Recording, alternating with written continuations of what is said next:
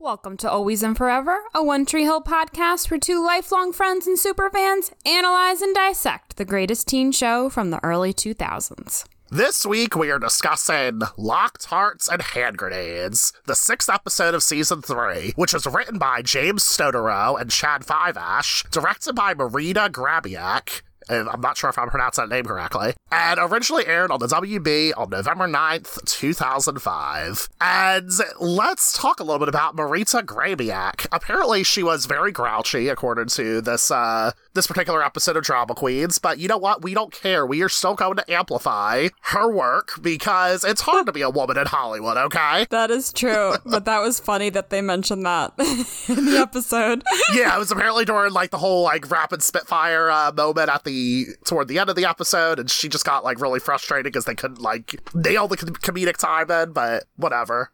This woman still continues to work tonight, even though this is her last episode of One Tree Hill. Well, that's good at least. Anyway, some of her credits include 911 and 911 Lone Star, which are two shows I love quite a bit. American Horror Story, Smallville, Cold Case, Battlestar Galactica, Law & Order Special Victims Unit, and Alias. So shout out to Brie Leach and Jess Kohler, host of a Simple Alias podcast. Go listen to them. This is a free ad. And there's a couple shows that I know you're interested in as well, Caitlin. She also directed episodes of Everwood, Lost, Dawson's Creek, and Gilmore Girls. Oh, dang, really? Yes, she did. She has had quite a career. Honestly. Yeah, and some shows I care about. She directed episodes of Angel and Buffy, and more specifically, oh my gosh, Caitlin's mouth just got really wide. She was more excited than I am, it seemed like. She still needs to watch Buffy, but I'm really happy that she's excited about this. But more specifically, and I thought this was really cool, she actually directed the season 7 episode of Buffy, Storyteller, which was the episode I guested on of Buffy and the Vampire Slayer. I thought that sounded familiar. So, little fun fact right there. And again, if you haven't listened to that episode of Buffy and the Vampire Slayer, go check it out. But yeah, I thought that was really fascinating. Small world right there. That really is. Oh my gosh, that's so cool. Yes. Thanks for all your tidbits today. Yeah, so we're still going to amplify her even though she is grouchy. We don't care, okay? Always and Forever is spoiler-free, but stay tuned after the credits for a fully spoiled discussion. Somebody told me that this is the place where everything's better and everything's safe.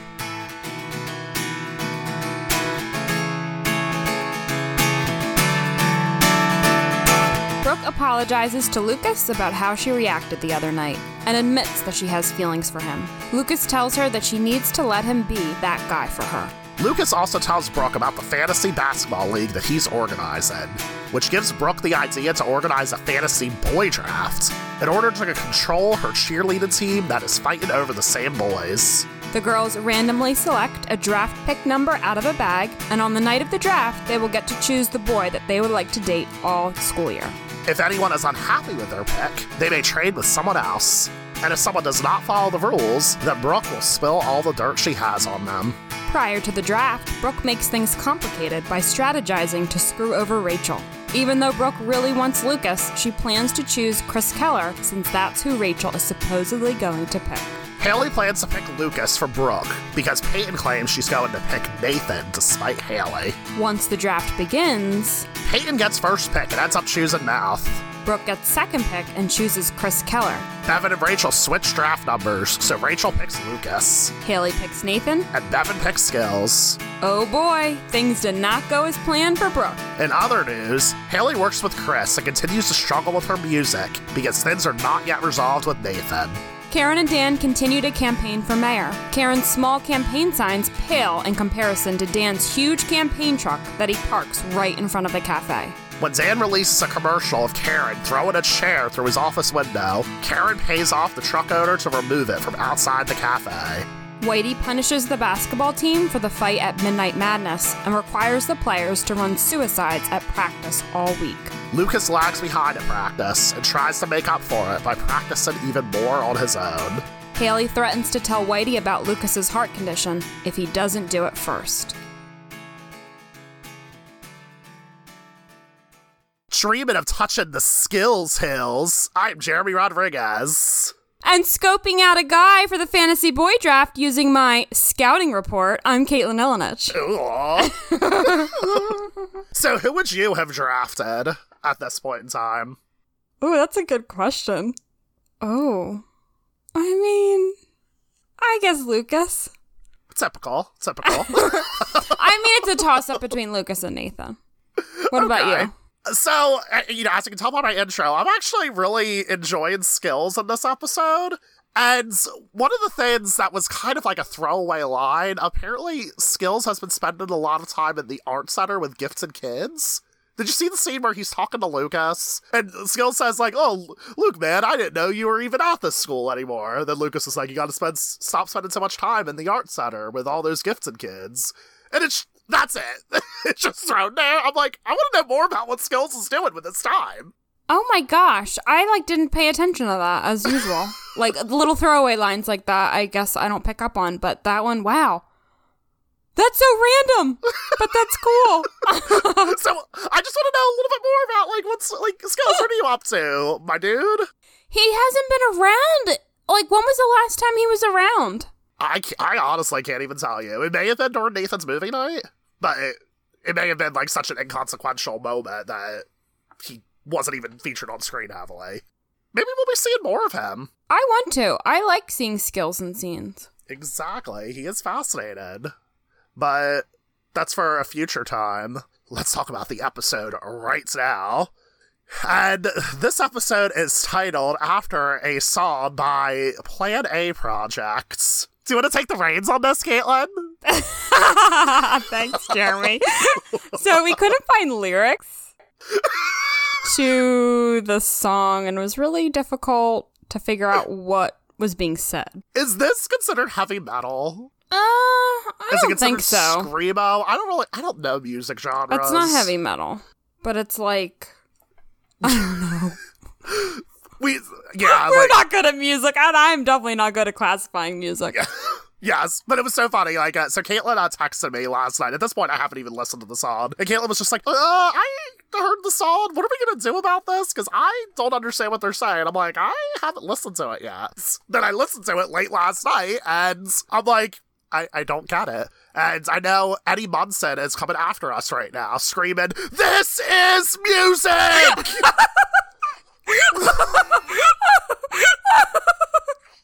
Was that your reference? Yes. Shortly before recording, I told Caitlin, I'm like, I have a pop culture reference to make, and it's going to be super planned, and you're going to understand it, and I'm very excited. Oh, I love it. Yeah, so I don't know how to classify, but it's some kind of rock. Sure. A rock of some sort. It's definitely, it's rockin'. And if you love this song and you have your own analysis of it, please, let us know. reach out to us on social media or in the Discord server for patrons. Anyway, let's talk just specifically about the title, then. These are literally my notes. The locked hearts represent that people are holding back. And I wrote that hand grenades are explosive because this episode is explosive. Yeah, those are basically my thoughts. And the characters have locked hearts from holding back their true intentions. Yeah, I think the title makes sense with the episode because you're right. Characters are holding back, especially Brooke. She just won't be honest with what she wants. And it's honestly so frustrating. Yeah. So her heart is locked. Even though, she knows what she feels, but she can't, admit it and fully express it. It's kind of wild. But, yes, that is just one example. Are there any of the other characters holding back as much as Brooke, do you think? Not really. She's the main one, I think. Yeah, because I can't really think of anyone else. Everyone else, right now, for example, Peyton really isn't into anyone at all. Haley is honest that she wants Nathan back. So I guess you could say Nathan's heart is locked, but Yeah, I was about to say that. You could argue that Nathan's, like, holding himself back from being with Haley and from being happy. Yeah, that's really the only other character. And then the hand grenades, well, when you get to the fantasy boy draft, it is explosive. Things blow up, yes. And that to me is really interesting how, like, they all had a plan going into it, and then it backfired, and Peyton chose someone else that she wasn't planning on, which then threw everything else off, and it spiraled out of control. So really, it was the definition of explosive, I would say. Yeah, so see, we did okay with this analysis. Or my 10th grade English teacher would be very, very proud of this. Excellent. A+, Jeremy. A+. Thank you so much. You get an A++.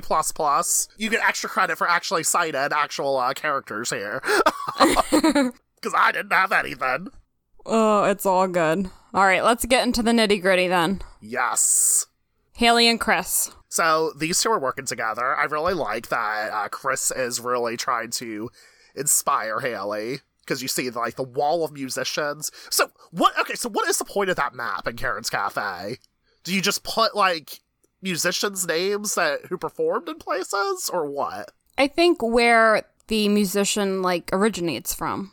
Like, where they were born, I guess. That makes sense. Yeah. Okay. Thank you. I always forget about that map. Because it's such a quick thing, and it's not really shown much. Is it shown again? Maybe it is. Maybe it's in the background. This is really the only instance that I recall, like, putting a name up there. Which, I mean, Haley's the only one who would put their name up there, I guess, right now. Yeah. No one else is a musician in the group. But, yeah, I thought that was... And I like how she added Scott to it. Yes. At the end. Mm-hmm. Because, like, Chris put Haley's name up there. And Haley was like, no, my name should not be up there. And then by the end of the episode, she puts the Scott up there. And it's just a nice, heartwarming moment. Because I feel like that's her way of saying, like, Haley James Scott deserves to be up there. Because that's who I am, and this is my identity. Oh my gosh, you just took the words right out of my mouth. Literally. Oh yeah, same person. Speaking of Haley and Nathan, though, did you catch something when the two of them were walking down the hallway together? And when Nathan...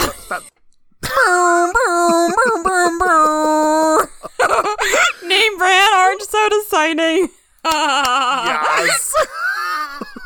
We see a soda machine behind Nathan and Haley. That was the only sighting that I saw in this episode. Yeah, that's the only one I noticed as well. Okay. Which, by the way, I gotta say, because I've been going back through like some of the old episodes to make up some social media screenshots for our Instagram and whatnot, and there are several that we have missed in the actual spaces of the episode. Really? Yes. Oh gosh, we missed some? There's already so many.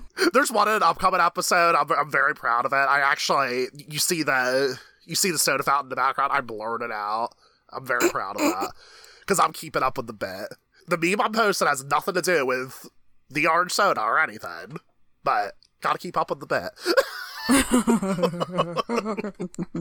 But Cracker Jack forever. Yes, absolutely. But seriously though, Cracker Jack, sponsor us. I thought it was so funny when Chris and Haley are recording. Or Haley's the one really singing, and Chris is kind of like mentoring her or guiding her or whatever. But the scene, it just cuts right away. Like, basically, she's in the middle of playing, and then Chris interrupts and says, "It sucks, Haley. I mean, it sucks so bad, I'm wondering if it's possible to unhear a song." He's such a dick. He is, but he does it so well, and it's just amazing, honestly.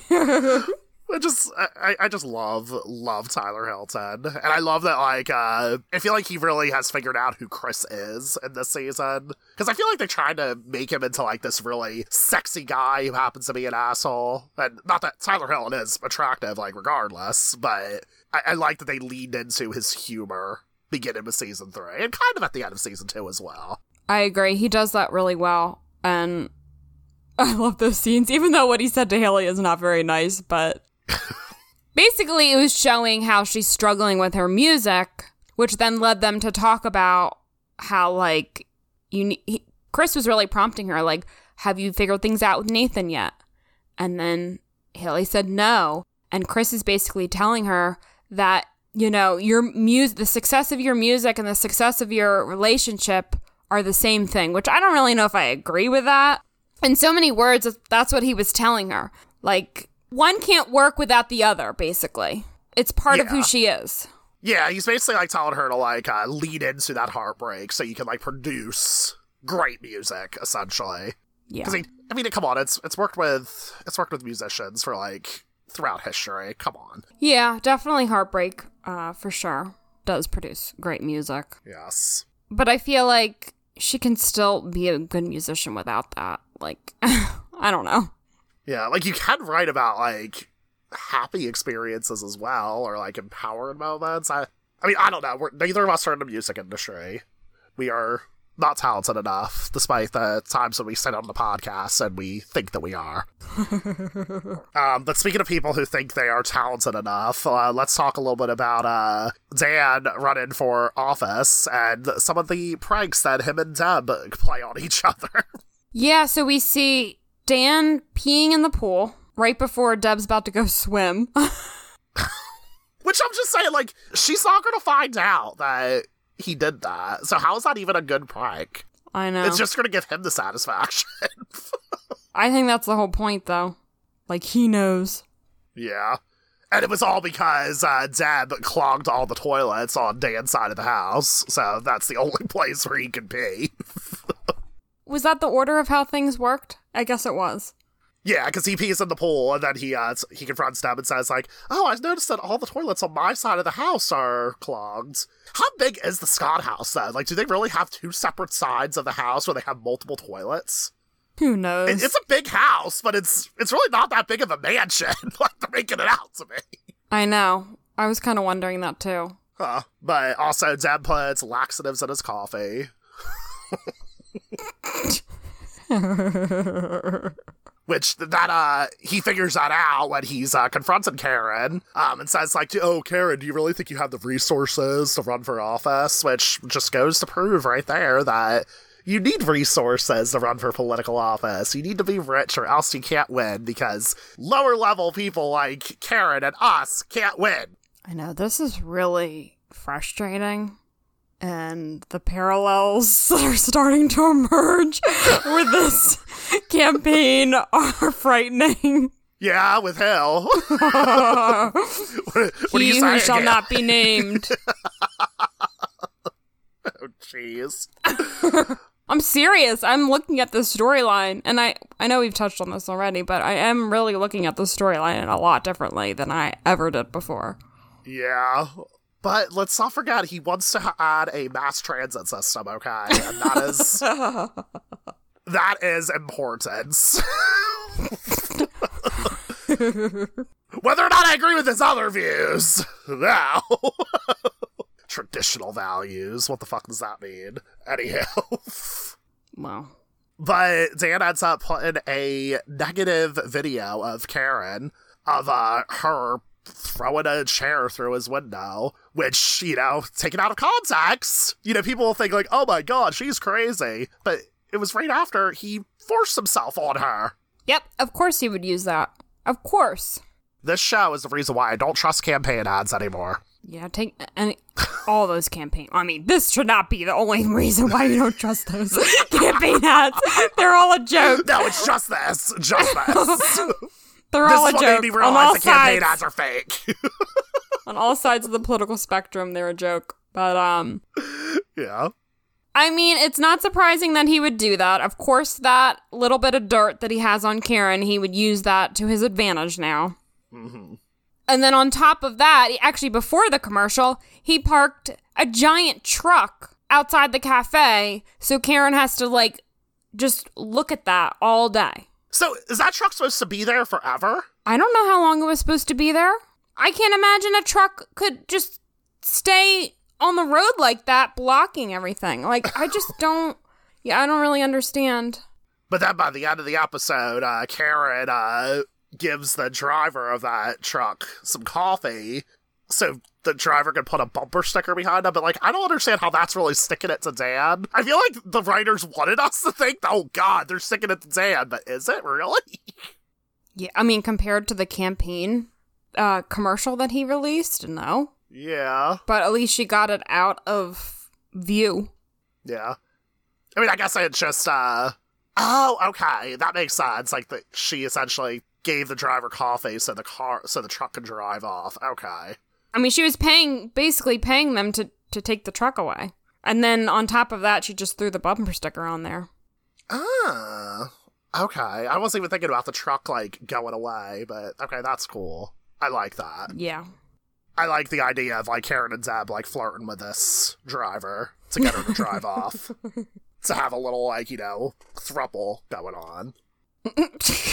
All right, that's a little bit of a reach right there. This is how I am interpreting it, Caitlin, and you know what? Just deal with it. It's okay. Oh, my. Oh, one other thing I wanted to say. I thought Karen's campaign slogan was cute. Row, row, row your vote. Yes, it was adorable. Adorable in comparison to the headline on the newspaper, which says, Dan Scott expected to win in a Dan slide. Really? Yeah, I always thought row, row, row your vote was cute. Yeah, it is. It's just a shame that her posters are so tiny compared to that giant truck. I know, exactly. But it just goes to show you, like, you know, her lack of resources. It could cost her the election. But I just hope, just like Elizabeth Warren, Karen has a plan. I hope so, too. I mean, Karen's a busy woman. She runs 2 businesses, and then she's pursuing mayor? Like, that's a lot. But obviously Karen would do a much better job than Dan. That goes without saying. I mean, she's somebody I would trust at the end of the day. Karen Rowe, 2024. Yes! Oh my gosh, we have to post that on, like, social media. Remember, this is the only Karen that deserves rights or whatever to her. Yes, good callback. Okay. I was gonna say, do you want to design like a campaign poster? Yeah. Okay. We'll make this into a thing. I love it. Let's just remember to do this. I know. I need to write it down right when we're done here. Yes. Okay. But anyway, in other news, Lucas's HCM is starting to affect his performance because the medication he's taken is inhibiting his performance. So he lies to Whitey, says that he's just out of shape, and Haley is starting to talk to Whitey, which I don't blame her. I don't either. I'm glad she's looking out for Lucas. It's a tough predicament. You know, as a friend, like, you want to protect your friend, but at the same time, like, you don't want to go above them and speak to Whitey. Like, you want Lucas to want to do that and be honest. It's a tough place. I kind of think, like, if I were in that predicament, I don't know what I would do. Yeah, like, maybe Lucas won't forgive Haley, maybe Lucas will be mad, but at the end of the day, it's to save his life. I know. That whole confrontation in the hallway towards the end of the episode, where Lucas says to Haley, you don't get it. If you tell Whitey about my heart condition, I'm off the team. And Lucas explained that being on the team made him feel like for the first time like he fit in and was part of something. So, like, as the audience, you see kind of both sides. Like, I get Lucas feels that way, and, like, the team is so important to him, and it's a hard thing. But then Haley counters with that, and she's like, and if I don't tell Whitey about your heart condition, you're off the planet. The way she says that, I always remember that line for some reason. Because it's in every previously on for the rest of the season, probably. Oh, is it really? Yes. That's why it's in my memory, at the very least. Yeah. But, and I'm stealing a little bit about what they said on Drama Queen's podcast for this episode, but, like, I entirely agree with this take, though. It's like, why does Lucas care so much about belonging now? Because when you think about it, like, he still has the River Court crew, and they were still his friends. Like, right now, he doesn't even have Nathan, like, the quote-unquote, like, popular kid who he befriended. Yeah. He still has Haley, that hasn't changed. Brooke and Peyton are still in his life, and I don't think they would care if he gave up basketball. I would like to think that about them. So it just doesn't really track for me. So, yeah, I kind of understand that too. I guess, I mean, he has a lot of people on his side. He always does. But I understand how, like, an organized sport can make you feel like you belong. From personal experience, I cannot relate because I've never been a part of an organized sport. Neither have I. And neither have you. Weren't you the equipment manager for some freshman team? year? I was the manager for the girls lacrosse team. Say, that is the only thing, and that, you know, that is one little thing that I can relate to, and it was fun to be a part of something. That was why the whole thing was fun, because I was with my friends, and it felt like I was part of a team. So I get that. Like, the River Court crew, they're great friends, and I know he should feel like he belongs there, but I get that, like, an organized sport, he would maybe feel a little bit differently. Like, I'm just trying to look at it at all angles, basically. Yeah.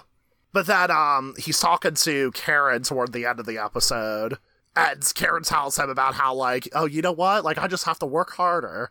And then that somehow inspires Lucas, like, oh, I'm going to go run suicides in the gym, so I can work harder. And I'm just like, I don't really think there's a parallel here. It's kind of weak. Yeah.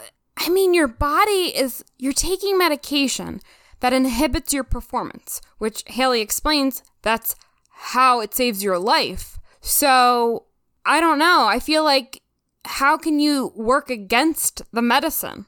You're not going to be able to do that. It's not what's meant to happen. So Lucas isn't really thinking too clearly. Yeah, I don't think he is either, but... Because it's not like, let's say he didn't have this heart condition and he wasn't on this medication.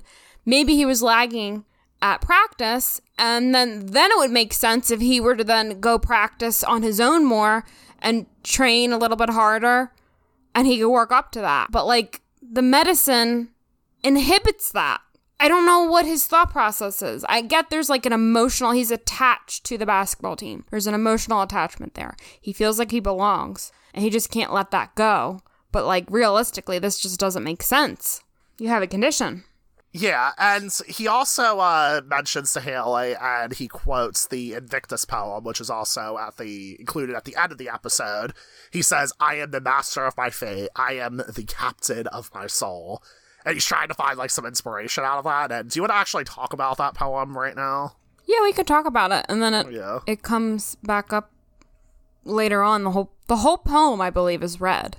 Yeah, it is. Mm-hmm. The entire thing. Yeah, so the poem's entitled Invictus by William Ernest Henley. I feel like I can't talk about it unless we talk about the coda. Okay, we can talk about it later. That's fine. Actually. All right, cool. We'll segue into that later. Is that okay? Yeah, no, totally. Right.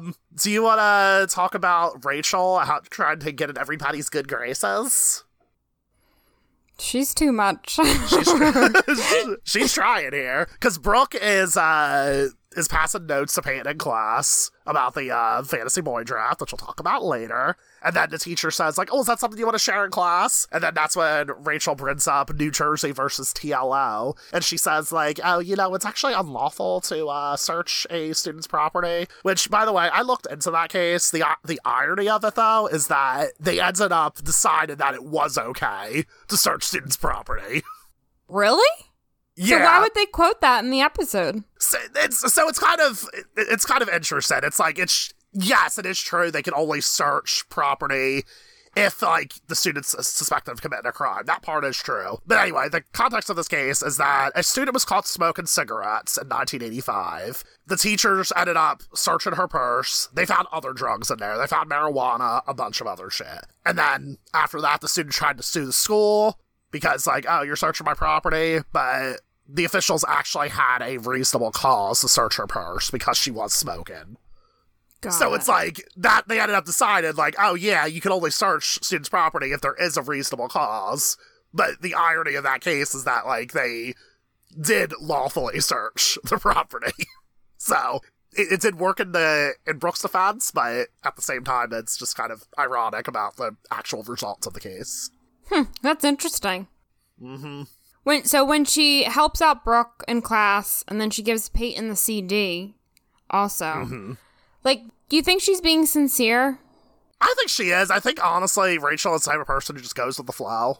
She's just trying to say, like, yeah, you know what, I'm just gonna make friends with the people around me, and even, like, the way she's treating Brooke is kind of questionable, but she's trying at the end of the day.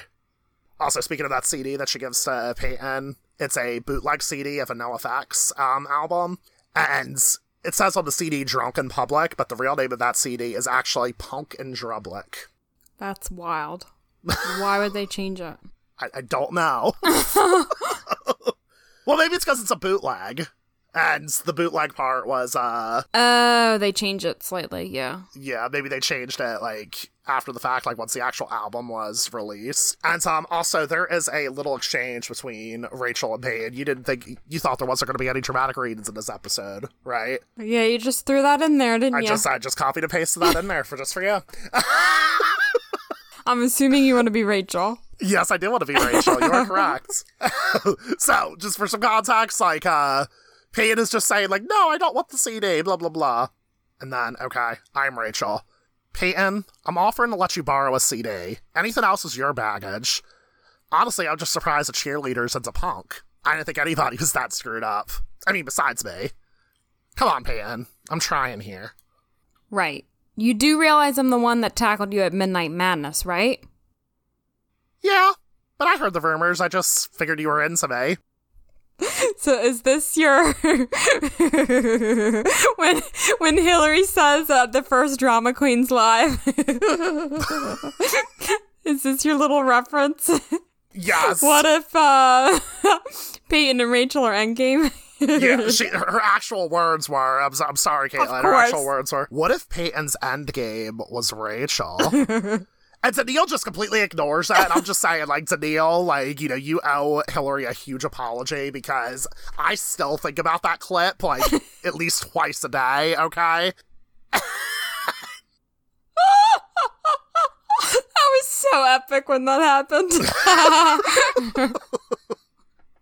So, I just wanted to, like, you know, insert the little seed of this in here, okay?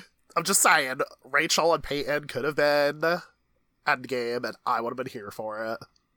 We'll see. Rachel, writing. I don't know. Anyway, let's talk about the setup of this boy draft, the fun shit in this episode. Yeah.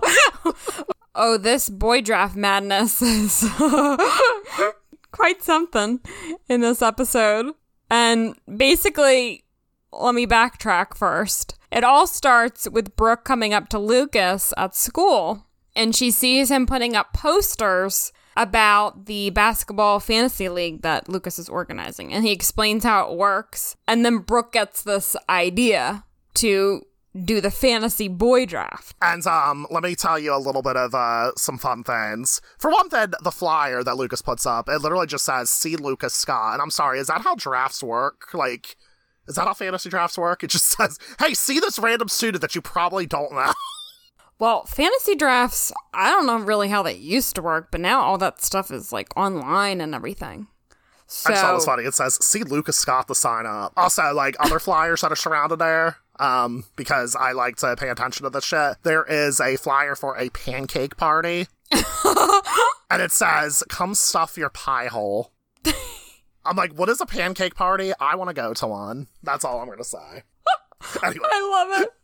Anyway, go. Continue talking about the important shit. I'm interrupting you. Well, before we get deeper into the fantasy boy draft that Brooke comes up with, I want to first talk about the conversation that really started it all. Brooke comes up to Lucas and actually apologizes for the previous night or the other night.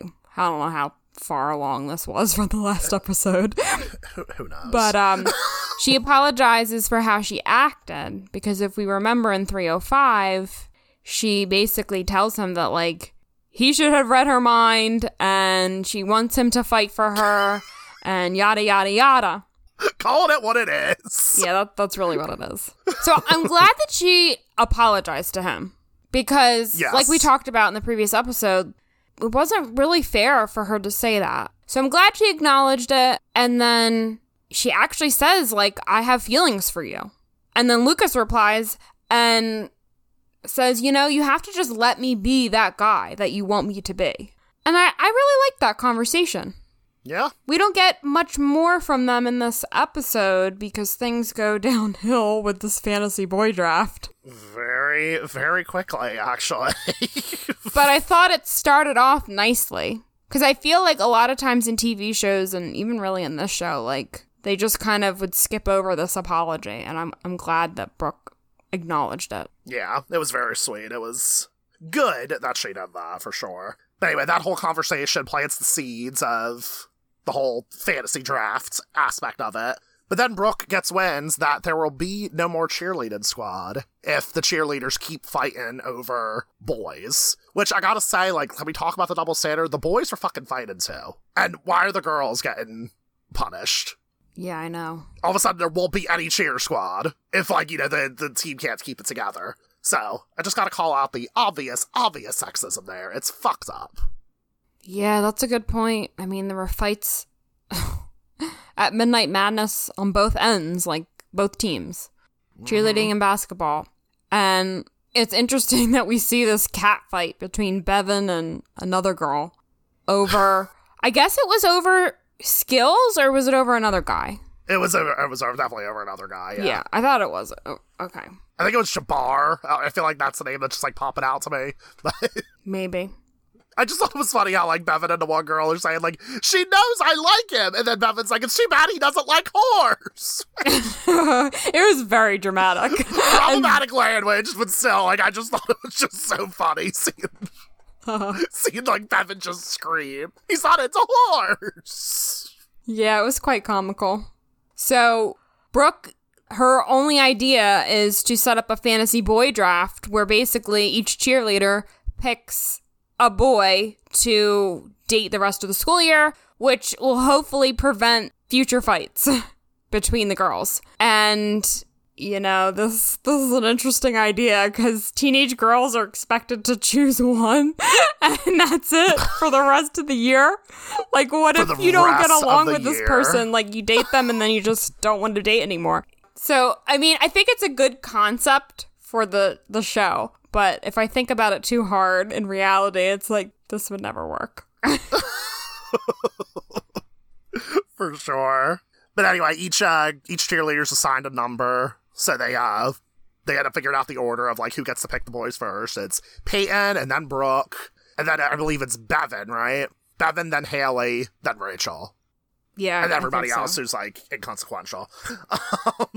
But yes, and the girls ask, like, and what if we don't follow through with this? And then Brooke is like, well, if you don't follow through with this, I am going to out you for all of your dirty little secrets. Included one of them being that, like, two of the girls in the cheerleading squad made out with each other. Which, come on, Brooke, don't do that. I know, like, what... It's just funny how, like, there was this reference in season 3. At the previous season, we had a bisexual character. Like, why are we taking a step back with this little reference? It's so weird. Like, as the queer of this podcast, I didn't even pick up on that. But yes, you are absolutely right. Like, why make a homophobic joke? And there are more to come in the next episode, actually, which we will talk about. Oh, really? Yes. Interesting. But anyway, the girls throughout the episode, they discuss their draft picks. Bevan is interested in skills, and she's, like, kind of stalking him. I love this. Skills is at the water fountain. Do you want to touch the skills hills? Oh, and then it's all a fantasy in Bevan's head. Yes. I thought that was real, and I'm like, no way, this can't be real. I'm like, oh, okay. When I rewatched this recently, I genuinely thought it was a real thing. So, other than Bevan, Rachel has Brooke believe that she's going to pick Chris Keller, because Brooke hypnotizes Bevan into telling her. So, Brooke thinks that Rachel's going to pick Chris, and that's how she comes up with the bright idea to steal Chris from Rachel, just like get in her face, which is so high school. And I know that we were talking about a high school show, but still. So it's just interesting to me that Brooke would, like, this all starts because she doesn't want the cheerleaders fighting. And then now everyone's going to choose someone and she's going to take this opportunity. Like, she now cares more about getting back at Rachel than choosing Lucas. It doesn't feel like it fits. But she has the number 2 pick. She's getting Chris Fairley. I don't actually believe that. You're looking at me with, like, the most disappointed look on your face. I don't actually believe that. That was a joke, Caitlin. I promise you. I don't know. It's like her need to screw over Rachel is greater than her actually, like, securing Lucas, basically. Like, Lucas wants to be with her. She admits that she has feelings for him. She's a number 2 pick, but she's still rather screw over Rachel. And I guess the reason she's going to do that is because then Haley can pick. I think actually Haley was the number 3 pick. I don't really remember. No, it was Bevan. And then it was Haley. And then it was Rachel. I know this because of the, it's a little confusing. This because of the rapid fire thing later. But Haley was going to choose Lucas so that Brooke could have Lucas. So Brooke and Haley could swap. Yeah, essentially. Yeah. Well, not really to swap because Haley doesn't want Chris. She wants Nathan, but remember, Peyton is annoyed with Haley still. Yes. And she actually finds out that Haley and Chris are recording, so she's even more annoyed than she's been with Haley. And in order to spite her, she says she's going to choose Nathan.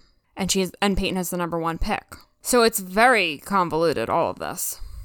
I don't think Peyton was just trying to spite Haley. I think she was also trying to keep Nathan safe. Because if you remember, there's a scene where she's talking to Nathan, and then she's like, yeah, if you don't want to be chosen by Haley, I can pick you, so you can be safe from her, essentially. But she didn't give him the option. We never actually saw the result of that conversation. That's the thing. We never get an answer. So then the next scene that we see involving this whole thing, Peyton says to Haley that she's going, in a, like, dramatic fashion, she tells Haley that she's going to choose Nathan. Because remember, the other cheerleaders were asking Haley if Nathan's off limits. And then Peyton comes up and she's like, well, I'm choosing him. So I think, like, it started off she was going to protect Nathan, but we actually don't hear Nathan's answer. And clearly, his answer must have been no, because Peyton didn't pick him. She picked Mouth. So I'm assuming Nathan said, no, I mean, you don't have to pick me. There's actually a little bit more context into this in Peyton's podcast for this episode. So one of the things that she says is that, like, she gets a little bit more insight into, like, why she's so mad at Haley. Essentially, she's jealous of the fact that Haley can fight for someone who was right there. Like, she can fight for Nathan, who was, like, right there, like, in the same school as her. She can't do that for Jake. Like, Peyton can't fight for Jake in the same way Haley can fight for Nathan. So in a way, like, her anger's, like, a little bit displaced. Yeah.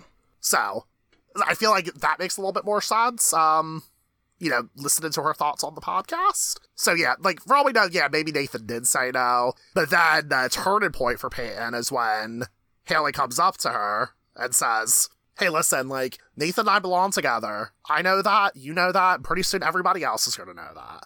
And that's the turning point that makes Peyton decide not to ultimately to pick Nathan for the boy draft. Because she realizes, like, okay, fine, you're fighting for your husband. It's about fucking time. Yeah, there's a lot of parts to this whole storyline. Between the unfinished conversation, between Peyton being spiteful in one moment, and then acknowledging Haley's feelings, in another moment, like you just said. Mm-hmm. So it kind of leaves you wondering. But yeah, ultimately, she believes Haley wants to fight for her relationship with Nathan, and she doesn't choose him. And we also, for all we know, Nathan could have also said no. And then Peyton chooses Mouth. And I love how Mouth is outside. He's like, yeah, first pick. It was so cute. I thought that was absolutely adorable. Yes. A nice confidence boost for Mouth. I love it. For sure. And he spends the entire episode thinking that, like, he's wondering if he's going to get picked. And you saw, like, the girls were taking pictures of, like, all the eligible bachelors, essentially. And then this one girl, she's about to take a picture of Mouth, and she's like, Mouth, can you get out of the way for a second? Yeah, it's really mean. Yes, so mean.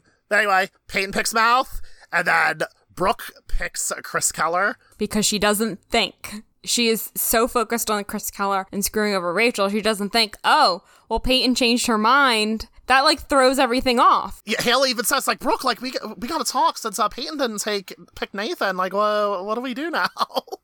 I know.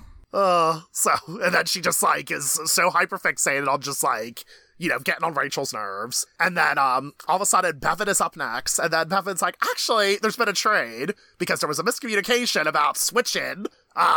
Bevan switched the slots of the draft, not the boys after the fact. And she decides to take Rachel's spot because 5 is greater than 3. Oh, Bevan. Oh, such a shame. But Rachel picks Lucas. And then I like how Haley's like, okay, fine, I'm taking Nathan. Yep. So literally Peyton choosing Mouth set everything else off. And then Bevan picks Skills. But yeah, I just thought it was just so hilarious how, like, I don't know, like, Bethany Joy Lenz just has this, like, look on her face when she selects Nathan. She just says, like, okay, well, the hell with this. All right, I'm picking Nathan. Lucas is taken fine. Like, nothing else I can do. And on Drama Queens, they talk about how hard it was to film this scene because there were so many people in one small room and they all had to basically know everyone else's lines to know what to say and when to say it and the whole comedic timing and everything. And I can imagine that was a very difficult scene. Yeah, the comedic timing has to be fast. The other thing they mentioned on Drama Queens, which, like, I kind of, like, lost my shit. This isn't going to mean anything to you. But the person who's actually, like, announcing the draft picks, the actress's name is Juliana Gill. And I lost my shit because I had no idea that was her. I've seen, like, dozens of movies with her. I actually really like this actress, but she looks so different because she's only, like, 18 here. And I was like, holy shit. Had no idea it was her. What movie is she in that you like? The only thing that I can think of off the top of my head is the Friday the 13th remake, which she is stupendous in, and that is a niche joke that I am making with that adjective that people who saw the movie will understand, and I'm not going to explain it on the podcast. Yeah, I don't think I saw that, so... If you understand this reference, send us a knife emoji on social media.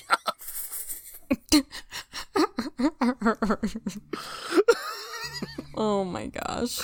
Like, I'll know what it is. Caitlin so will not. Let's be honest, Jeremy handles our social media. And you know it. You all know it. Oh, what can I say? Caitlin writes all the recaps. That's true. We balance each other out. And the show notes. Yes, you do. And you do the second round of edits. Nobody cares. Does anybody care about this info? No. We're just, like, hyping each other up. Anyhow, so we know everybody's boy draft pick, so let's talk about this coda. So we hear the song Rewind by Stereophonics, which I really love this song. It's pretty good. And this song was in another, I think it was in Friday Night Lights. I know it was in another show that I liked. And I don't know, I really like the song. It's just like about thinking back on your life, and I don't know, this nostalgic part of me loves songs like this. So they make you think. And I think it fits really well in the moment too. Love it. Because everyone's kind of at a crossroads right now. I feel like they're always at a crossroads though. So we kick ourselves off at the gym where Lucas is running suicides and he fails to meet the time limits.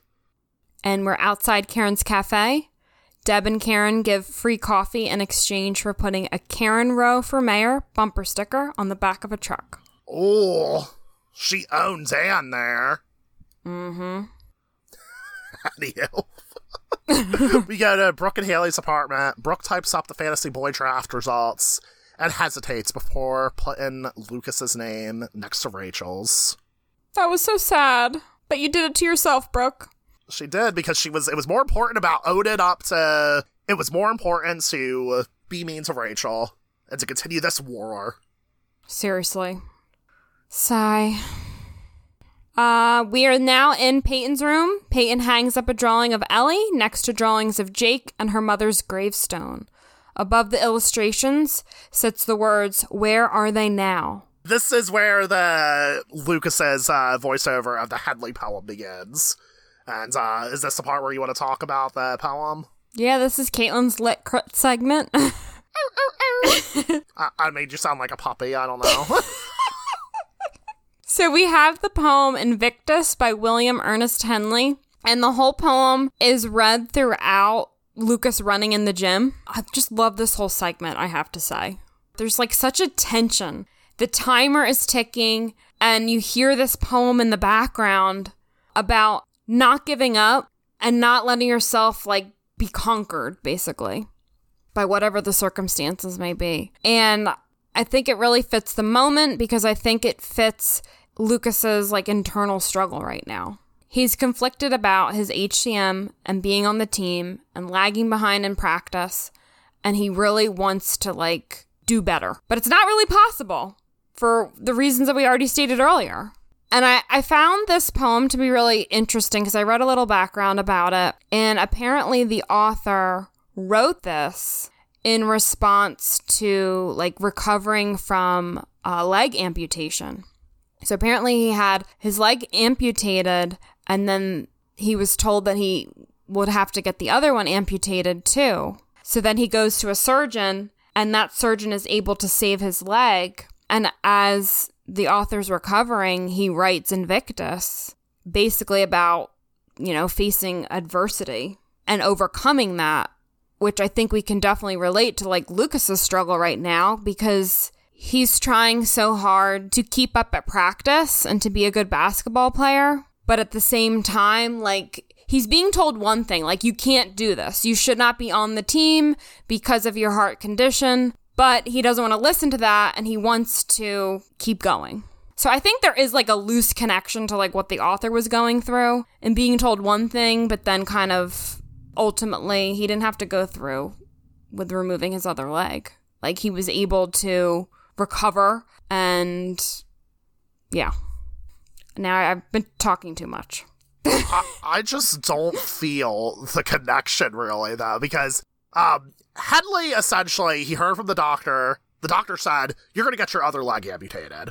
And then Henley just didn't want to take that answer, so he decided to go to another doctor, where he got the care, where he didn't have to get his leg amputated. I don't really understand how Lucas is feeling. Okay, I can understand why Lucas, like, in his stupid teenage boy mindset, is inspired by this poem. But overall, like, you know, us as the audience, I feel like we know a little bit better, given the context about what happens in or what happened to Henley. I just don't understand, like, him playing basketball is not the equivalent of Henley going to see another doctor. Yeah, I totally agree with you. I think, but the show is trying to make there be a loose connection. Very, very loose. Between the two. Like, it's just about Lucas, like, not wanting to listen to real advice versus, like, real advice not to push yourself in basketball versus Henley, the author, who's basically just got a second opinion and was able to, you know, save his leg in the end. So I think there's a loose connection that they're trying to make here, but yeah, I agree with you. It's not like not Henley, the same. I feel like did the right thing. And here's the deal, like, Henley could have went to a second doctor or a third doctor, and they could have said, like, sorry, but your leg will definitely have to be amputated. You know what? He probably would have been like, okay,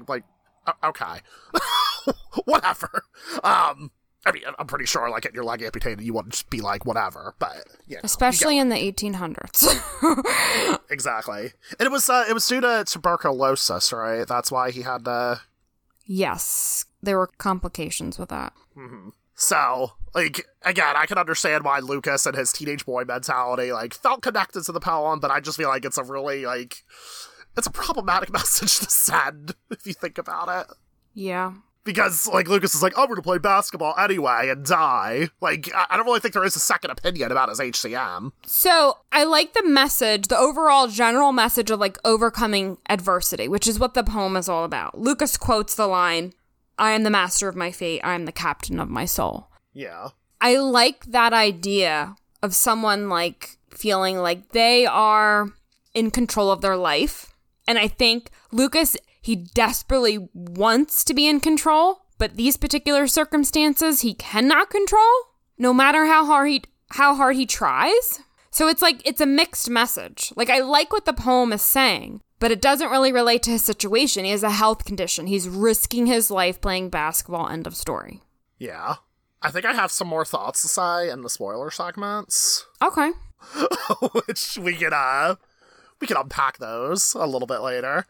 But until then, we are in Karen's cafe, and this is where Haley puts a sticker of the word Scots next to her name on the map painted on the wall. Aw, I love it. And then we're in the gym locker room. Nathan gathers his things before leaving.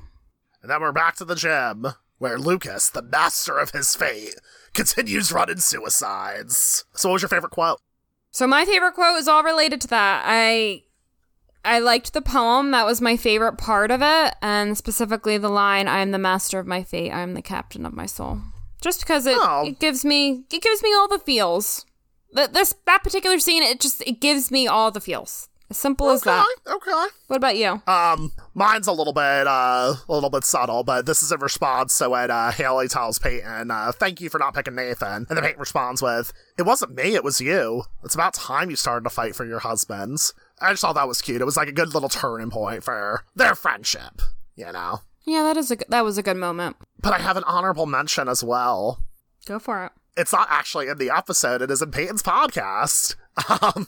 So, in this episode of Peyton's podcast, she talks about how, like, you know, girls are always fighting over boys, and then she says, I turn on the TV and I see people fighting for human rights, or people fighting for a bottle of water so they don't die of thirst, and I think, at least they're fighting for something real, but fighting over boys? It's pretty lame. I just thought that was a really cute, like, moment. Yeah, that's really nice. So, yes, everybody listen to Peyton's podcast on Podomatic or Apple. It's pretty interesting. But what was your favorite musical moments? I loved Rewind by Stereophonics, which is the coda. Okay. That's my favorite. And I just love that song in general, but I did like the moment, too. Yes. I liked Please, Please, Please by the Shout Out Louds, and that's a song that plays during the whole montage of the boys, like, being all Stepfordish with the girls, like, flexing and shit and doing stupid shit. Yeah, that's a fun one. I don't know. It's a fun song in general. But yes. But not enough to save the episode for me. I did enjoy this episode, but I give it 3 out of 5 clothing designs to show the corporate monkeys at Suburban Filth. And that's a little shout out to the fact that Brooke's clothing designs are getting shown to the big wigs at Suburban Filth. That was a little throwaway line. Could mean something later. I don't know. But anyway, the episode it's just fine for me. It's, you know, I had a few issues with it regards to the poem connection and just in general, like, I don't really like Brooke. I'm not really liking Brooke this season. There's a lot of moments where I feel like she's very flawed. But yeah, what's your score? I'm surprised you give it a 3. Okay. Sorry. That's surprising. I give it 4 out of 5 laxatives in your coffee. Oh no. Coffee already makes me I know, poop. right? It's like a double laxative. I always look forward to this episode in season 3. It's a fun one. Yes, Brooke is frustrating, for sure. And I know we just dissected the poem, but I do like the inclusion of the poem. It's just always stuck out to me. That final, like, coda with the montage of scenes, it's a good one. Mm-hmm. I will say, I really love the next episode, though. Oh, it's a good one, too. So, this is kind of like a 2-parter. Yes, it is. If you think about it. I definitely think part 2 is better than part 1, but We're not going to talk about that now. We'll save that for the spoiler segment and for the next episode.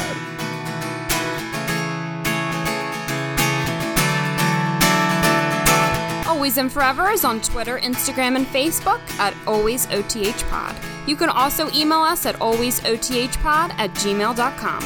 I'm Jeremy Rodriguez, and you can find me on Twitter at RodriguezJeremy. And I'm Caitlin Elenich, and you can find me on Twitter at Miss I Reads. Outside of following our socials, the easiest way to support us is by rating and reviewing us on Apple Podcasts. That helps One Tree Hill fans new and old find us. You can also support us via Patreon, where for as low as $2 a month, you can gain access to bonus content, our private Discord server where you can chat with us and other listeners, and early episode releases. Visit patreon.com/alwaysothpod for more information. Now, if you don't want future episodes of One Tree Hill to be spoiled for you, now is the time to turn this podcast off. Otherwise, stay tuned for the spoiler segment after the music ends. We'll be seeing ya.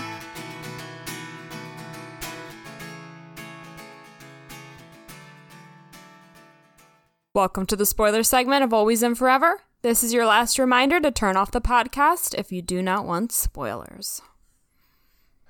Okay, so the thing I alluded to earlier with Lucas and the connection to the Henley poem, in season 4, he ends up figuring out that he can still play on the team, but only for like a couple minutes per game. So in a way, that could be his way of like going to a different doctor to make sure his leg doesn't get amputated. So maybe that there is like a full circle moment that I thought about that like as I was like really fighting you over the poem.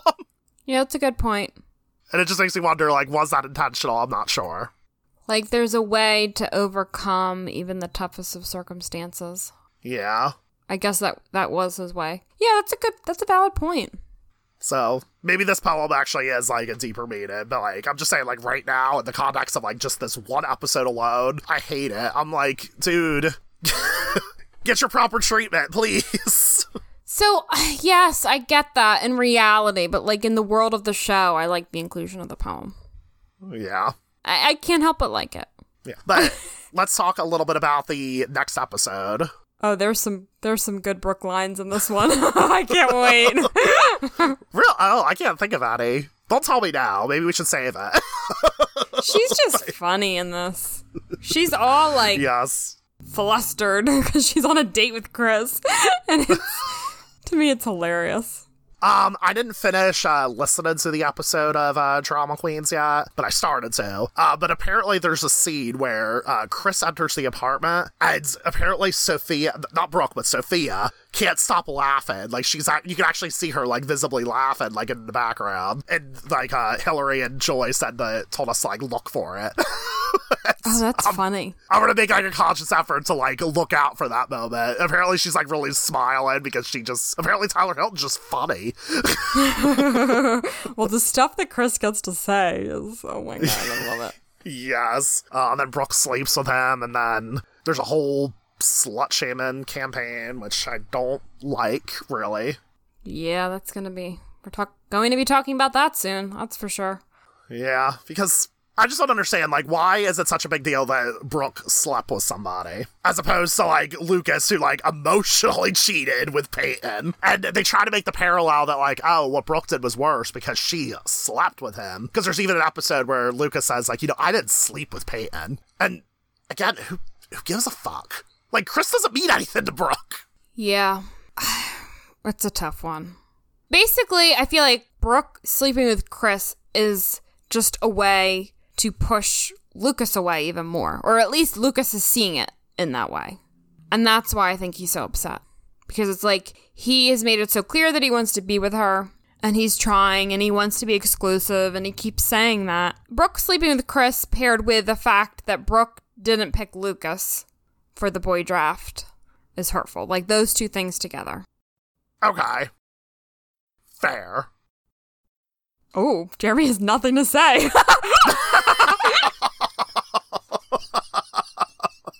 Dang! It's like, normally I can't get Jeremy to shut the fuck up. And now here they are. Yeah, I I guess I can feel two things at once. Yeah. I think there is definitely, like, that double standard. Like, they're expecting, like, Lucas did one thing and now Brooke did another thing, and it's like they're being compared, and, like, one is being made to be worse than the other, and it's tough. I even remember, like, back in 2005, like, when because I watched this episode in real time, I even remember having that mindset. Like, I was 15 and stupid at that point. But I even remember thinking, like, oh no, Brooke slept with Chris. This is way, way worse. This is worse than what Lucas did. And it was because I didn't have a fully formed brain. I didn't understand that shit. Yeah. You know? And I feel like that's a lot to unpack, as, like, you know, as far as society is concerned. Because that's definitely a 2005 mindset. I feel like people watching this today, it's like, who cares that she slept with Chris? Because, like, they technically were not together. Yeah. They weren't together. Exactly.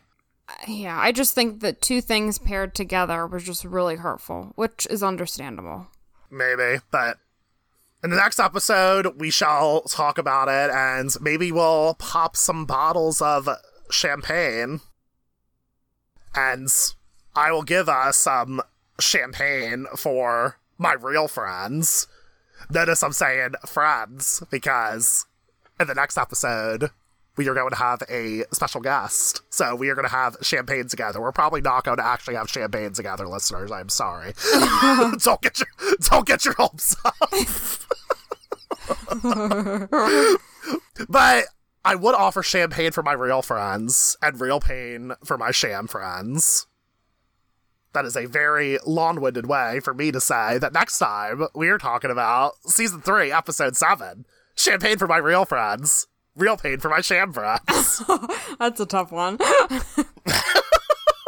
And taken from our OTH DVD box sets, first came the draft, now comes the date night. And the happiest pairing is, surprise, Peyton and Mouth. Things aren't happy for Deb and Karen. They spend the evening stranded on a billboard.